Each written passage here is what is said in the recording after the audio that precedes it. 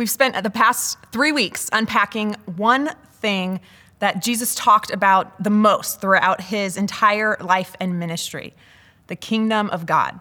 And although Jesus never provided a simple, one-sentence definition of what the kingdom of God is, when we read through the gospel books, Matthew, Mark, Luke, and John, we see over and over again Jesus sharing stories and examples using both his words and his actions to illuminate for us what God's kingdom is all about. Last weekend, Pastor Steve Mattson unpacked the beginning of Jesus' famous Sermon on the Mount, which is a sort of kingdom manifesto in order to help us better understand not just what the kingdom of God is, but how we as Jesus followers are to live in that kingdom. And today, I want to unpack another example from Jesus of what his kingdom is and how we as kingdom people should live as a result. So grab your Bible, open your Bible app, and turn with me to Mark chapter 4. Today, we're going to be studying one of the most commonly taught parables of Jesus. And parables were a common form of teaching in that day, not just for Jesus, but for many Jewish rabbis, where they would share a simple story in order to illustrate a point. And this parable in Mark 4 is referred to as the parable of the sower. And for anyone who, like me, maybe you grew up in the church or you've been around the church for a while now, chances are somewhere along the way, you've heard one, if not many, sermons on this specific parable. And that sermon, most likely, went a little something like this. There was a farmer who sowed seed on 4 different types of soil, and the soil represents 4 different types of heart responses people can have when they hear the gospel of Jesus. And 3 of them are bad, but 1 of them is good. And the gist of the message is, what type of heart are you? Best case scenario, you're still going to be dirt, but hopefully you're at least the good dirt. Now, I'm not trying to diminish those sermons. There's great points in those teachings, but oftentimes those sermons make the parable about us.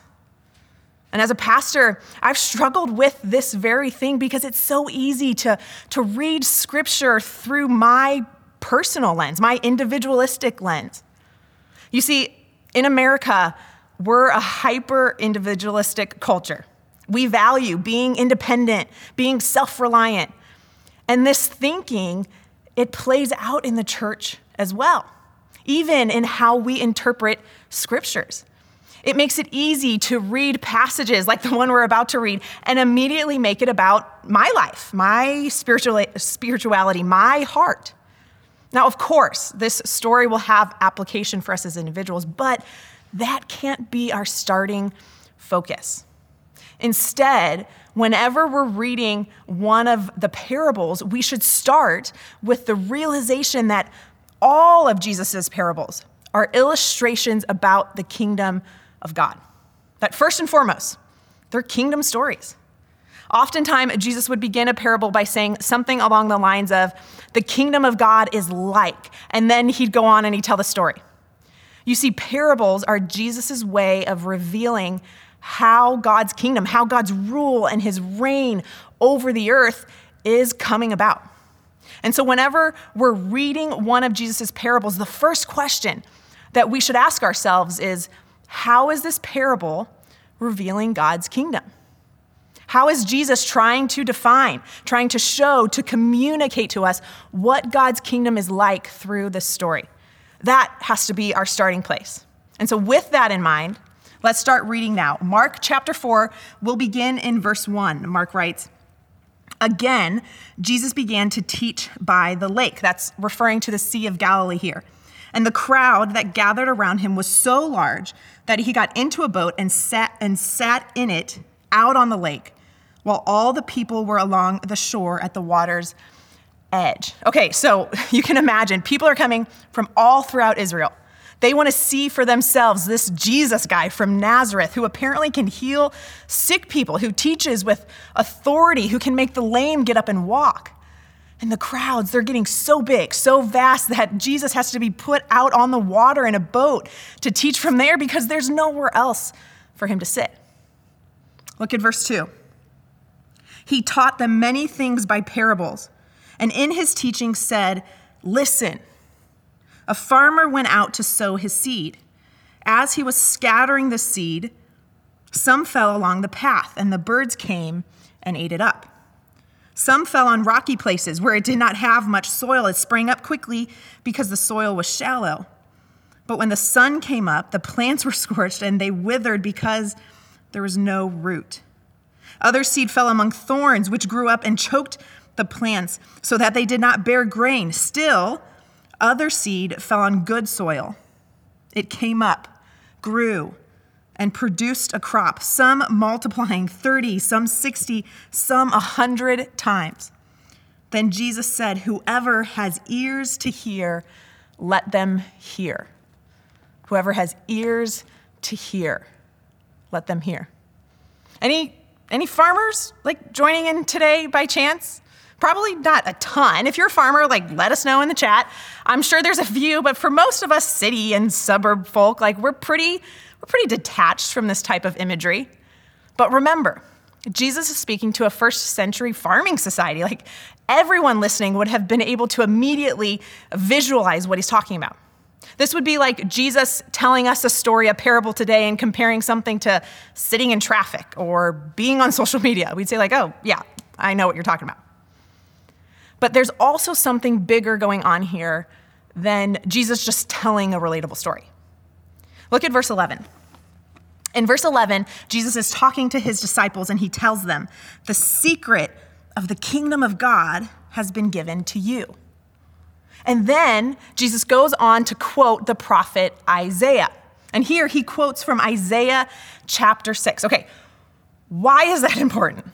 Well, you see, the book of Isaiah is a message about judgment and hope. The whole book is about God through Isaiah telling the people of Israel who were being disobedient toward God that he was going to send them into exile as a way of judgment for their rebelliousness. Israel would be conquered by another nation. They'd be carried off into exile, but there's also a glimmer of hope provided. You see, at the same time, God says that he will gather together a faithful remnant of his people, that he will save and preserve and use for his purposes to fulfill the promise that he had made with Abraham long ago, to make Israel into this great nation, where through them all the nations of the world would be blessed. That's the gist of the entire book of Isaiah. Now get this. One of the main metaphors used to describe these prophecies all throughout Isaiah, actually through many of the books of the prophets in the Old Testament, is the metaphor of a farmer sowing his seed. For example, Isaiah 55 says, "As the rain and the snow come down from heaven and do not return to it without watering the earth and making it bud and flourish so that it will yield seed for the sower and bread for the eater, so is my word that goes out from my mouth. It will not return to me empty, but will accomplish what I desire and achieve the purpose for which I sent it." You see, all throughout the prophets are these hints, these allusions, these pictures of a sower sowing seed as a way of telling Israel's story.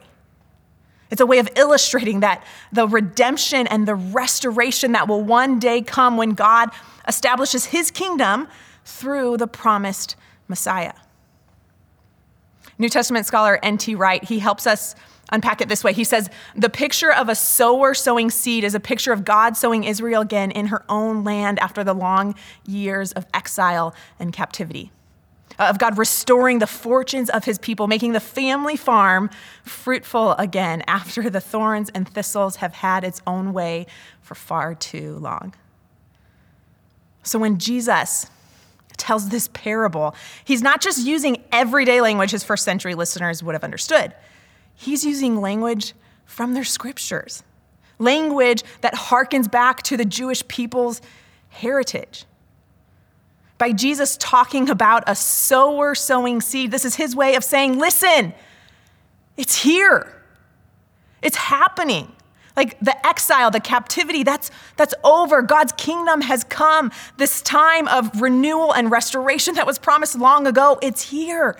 Right now, it's coming to fruition in me.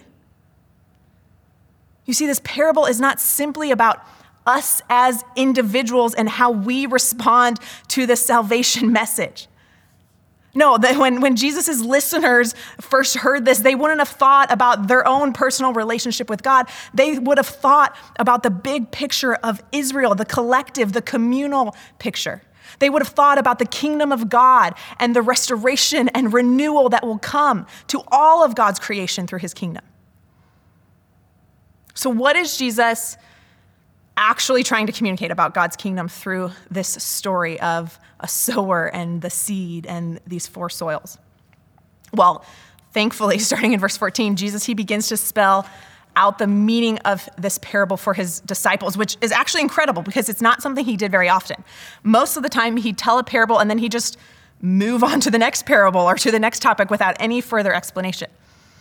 But Jesus here, he wanted to ensure that the disciples understood this, so he breaks it down for them. Here's what he says. Look at verse 14. The farmer sows the word.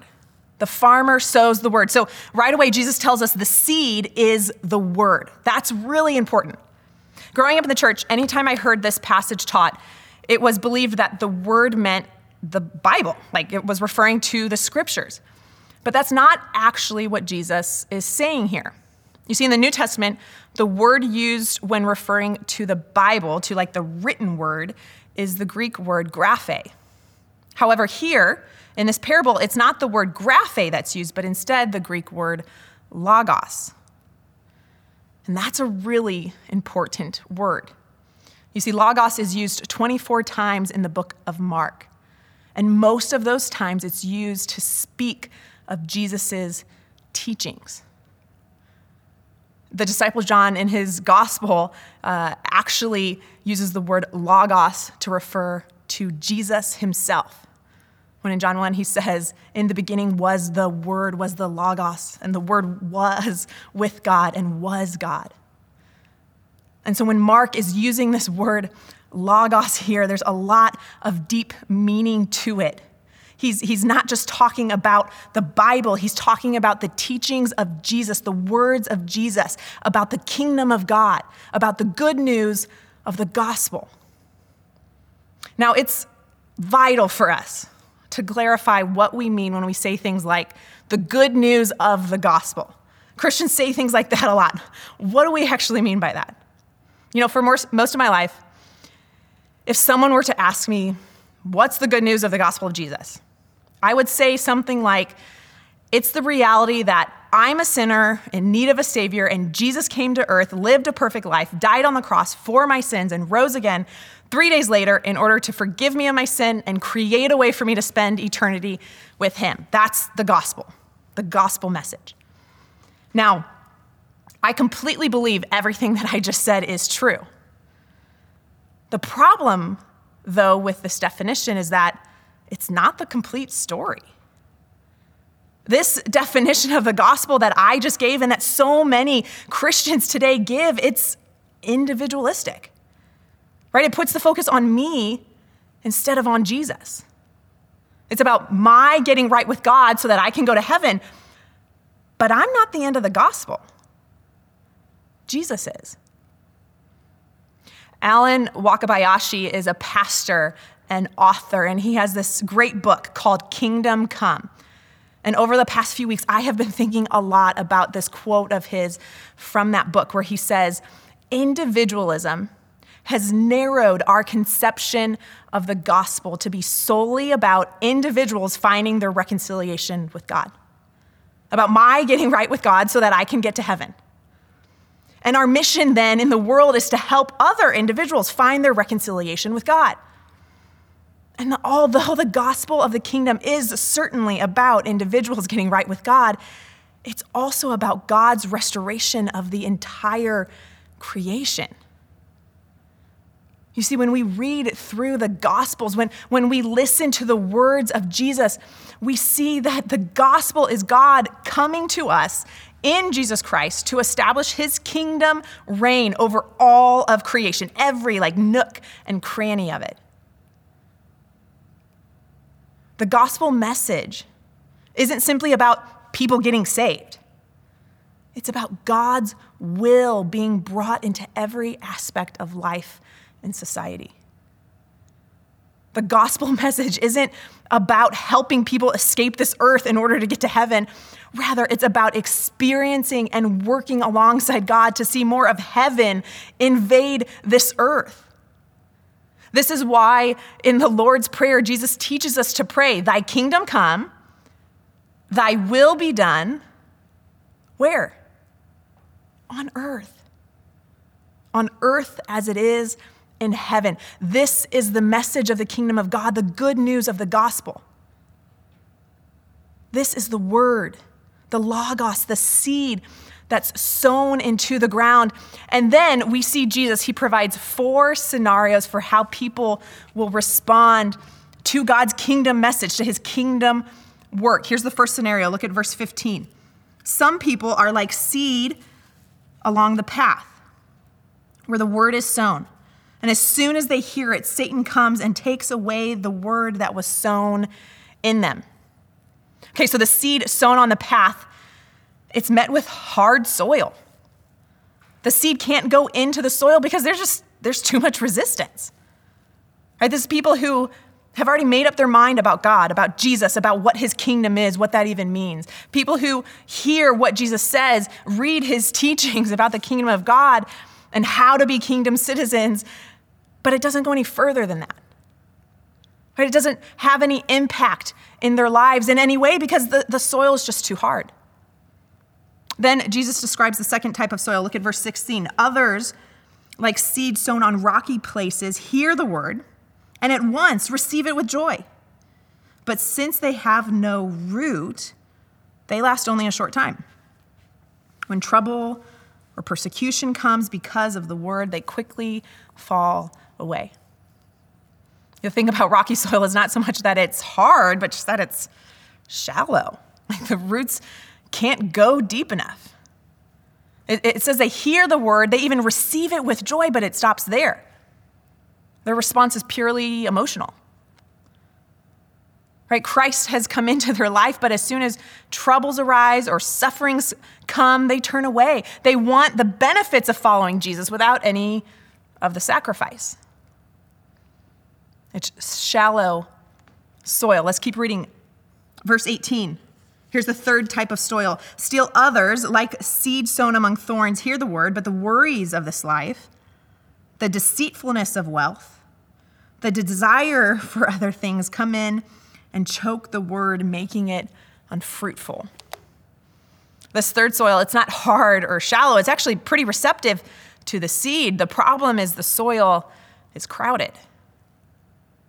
You know, there were those in Jesus' day, like the rich young man who came to Jesus and he said, "What do I need to do to have eternal life?" And when Jesus responded with, "Well, give everything you have away to the poor and come follow me," the man walked away sad. Why? Well, because he was also worshiping wealth. He didn't want to give up his riches to follow Jesus. He just, this didn't just happen then though, but it happens now, doesn't it? I mean, these 3 things Jesus lists in verse 19, this is American culture to a T. The worries of this life, the deceitfulness of wealth, desire for other things. And we hear the good news of the gospel. We want to live like God's kingdom is here, but we also worry about paying the bills, about succeeding in our careers. We worry about finding the right person to marry. We want the kingdom of God, but we also want success, acceptance, and approval. We also want a bigger house or greater comfort, more security. We want the kingdom of God, but we also want to maintain control of our life. And before we know it, our life becomes crowded and the kingdom of God is choked out. You know, one of the things we see communicated in Mark's gospel over and over and over again is that with Jesus, it's all or nothing. Like he has to become the desire of our hearts. His kingdom has to be the primary focus of our lives. Next week, Pastor Diane's going to unpack the idea that Jesus didn't just bring God's kingdom to earth, but that he is the king of the kingdom. And that means we can't just surrender our lives to Jesus and step into God's kingdom, yet still remain our own king. It doesn't work like that. It's all or nothing. The good news is the story doesn't end there. Look at verse 20. Others, like seed sown on good soil, hear the word, accept it, and produce a crop, some 30, some 60, some 100 times what was sown. We've got hard soil, shallow soil, crowded soil, and good soil. So how can we know which soil we are? Right? That's the question our minds go to. How do I know which soil I am? Well, if you're a Christian, if you've been around the church for some time, maybe you've even heard sermons on this parable before, this is where I really want you to lean in. Listen up, you can't miss this. How can we know which soil we are? It starts by looking at how we define gospel. You see, if I define the good news of the gospel of Jesus Christ as simply, I'm a sinner, Jesus died on the cross to forgive me of my sins so I can spend eternity with him, then it's pretty easy for me to identify as being good soil, right? Like the only metric is, do I believe that? Yes, I believe that. Okay, I'm good soil from here on out. I don't even have to think or worry about ever being any of the other three soils. Good for me. But if I define the good news of the gospel of Jesus Christ as not only Jesus died on the cross for my sins so I can spend eternity with him, but as the good news that God's kingdom has come to earth in and through the person of Jesus Christ to redeem and restore and renew not just me, but all of God's creation. And that when I choose to follow Jesus, I'm invited into this kingdom work as I live my life, surrendered to King Jesus, empowered by God's Holy Spirit every day in each and every single area of my life to reflect these kingdom values so that those around me can experience the transforming power of God's kingdom in their life right here, right now. Like if that's how I define gospel, then it's not so simple for me to just say, oh, I'm good soil. I'm off the hook from being any of those other ones. No, the reality is, like, if that's how I define gospel, as I should define gospel, then it means there will absolutely be days or seasons in my life when I'm hard soil, where I've already made up my mind what I believe about God. I hold so tightly to what I've always known, and it's what I believe to be right and true, that I actually won't allow the words of Jesus to soften my heart and transform me. If that's how I define gospel as I should, it means that there will be days or seasons when I am shallow soil. Times where I say Jesus is what's most important in my life, but then trials, challenge, suffering comes, and it's increasingly more difficult for me to actually live out what I say I believe. If that's how I define gospel, it means there will be days or seasons when I'm crowded soil. I want to live surrendered to Jesus, but there are other things also vying for my time and my focus and my worship. And before I know it, the kingdom of God, it's less and less evident in my life because it's just getting choked out. So how can we determine what soil we currently are? Well, the answer, it lies in a word that Jesus uses over and over and over again in this passage. It's the word hear. Whoever hears the word, whoever has ears to hear, let them hear. The other day, Garrett got home from work and he was telling me about an encounter he had on the phone with a parent that day. He's a middle school vice principal, and he's talking. And at that time, I was also on my phone, probably playing like Sudoku or, something super important like that. And after going on for a minute or two, he stops right in the middle of a sentence and he looks at me, so annoyed. And he says, "Did you even hear me?" Well, technically, yes. I heard you, right? I heard words. There was definitely volume and tone. But that wasn't the problem, right? The problem wasn't that I didn't hear him. It's that I wasn't listening. I wasn't responding. I wasn't engaging with what he was saying. When Jesus uses the word hear, he isn't simply talking about having the faculty of hearing. No, this word implies hearing and listening. It's an understanding of what Jesus is saying and accepting it, and then believing it and responding to what we've heard and applying it to our lives, surrendering it to the Holy Spirit and allowing him to change us and transform us over and over and over again. You see, the gospel is not something that does something to you apart from you. Yes, the gospel is God's transforming power in us, and we invite God to come in, but we also participate with his power in our lives. Right? We're each and every single day, we're letting the teachings of Jesus go deeper and deeper into every aspect of our lives. We allow the reality of God's kingdom to go deeper and deeper into our thought life, transforming the way we think about ourselves, the way we think about others, about the world, how we make our day-to-day decisions.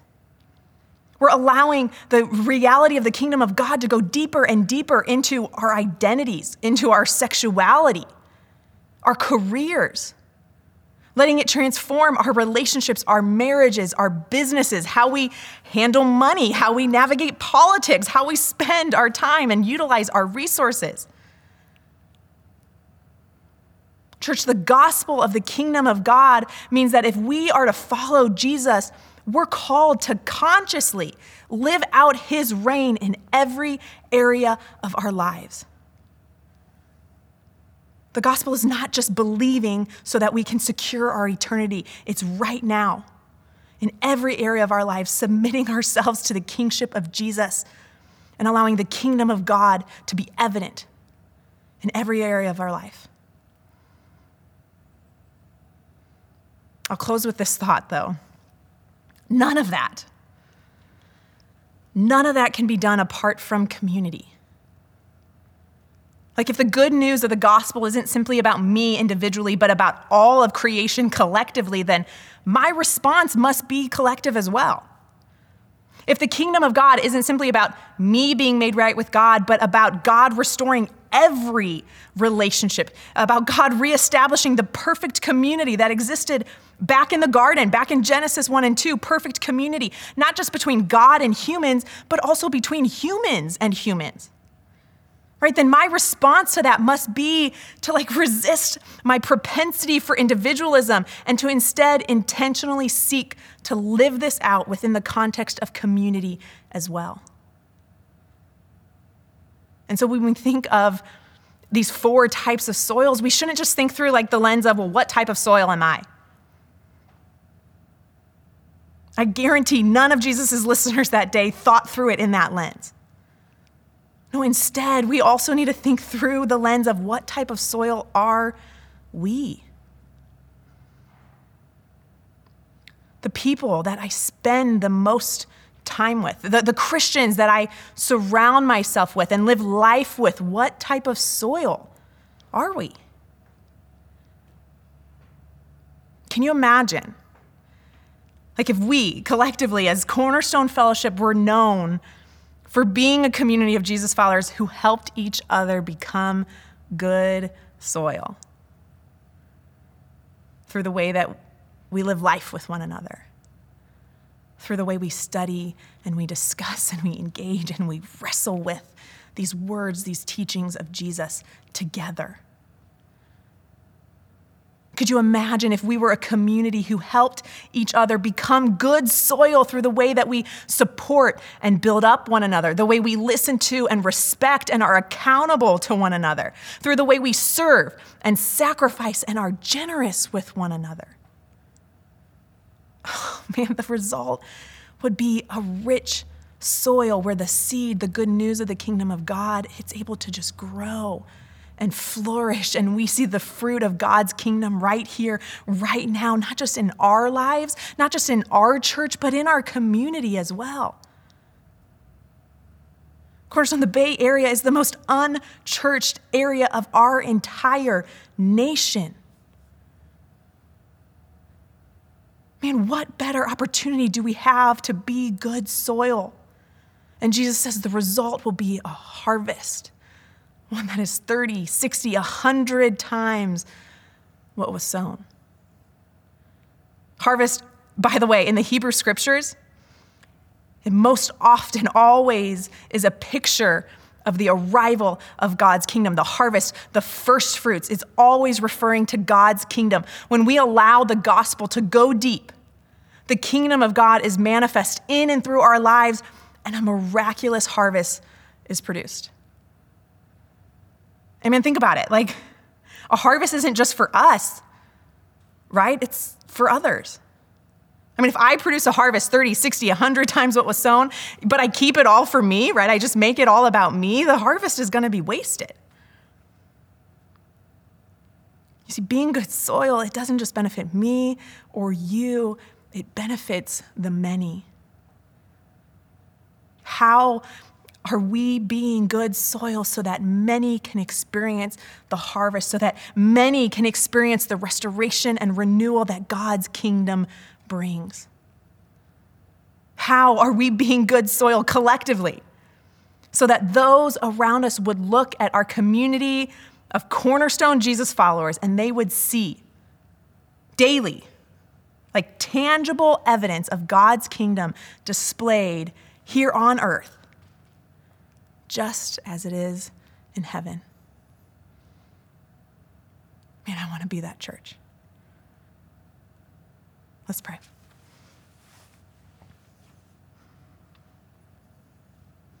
God, you are such a good and loving God who cares about us and loves us, that you came for us. You gave everything for us so that we could be made right with you. But God, that's not the end of the story.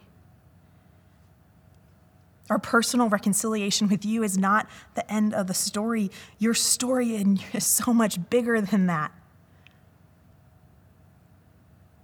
Your story, your plan, your purpose is your kingdom coming to earth and redeeming and restoring and renewing everything in it. And you want us to be a part of that plan. God, I pray that you would open our hearts to begin to wrestle with the ways in which we live our faith purely for ourselves, purely from an individualistic perspective. God, I pray that you would show us how to think bigger, how to think communally, and not just think that, but live that way. God, I pray that you would teach us in small ways every single day how to live out your kingdom collectively as Cornerstone Fellowship in the East Bay Area of California, God. That you would teach us how to live this out, that we would help and encourage and challenge one another to be good soil so that we would see your kingdom harvest in our lives, working through our lives and transforming the community around us, Lord. That through Cornerstone Fellowship, we would see the kingdom of God here in the Bay Area as it is in heaven. We love you, God, and we pray these things in your matchless and mighty name. Amen.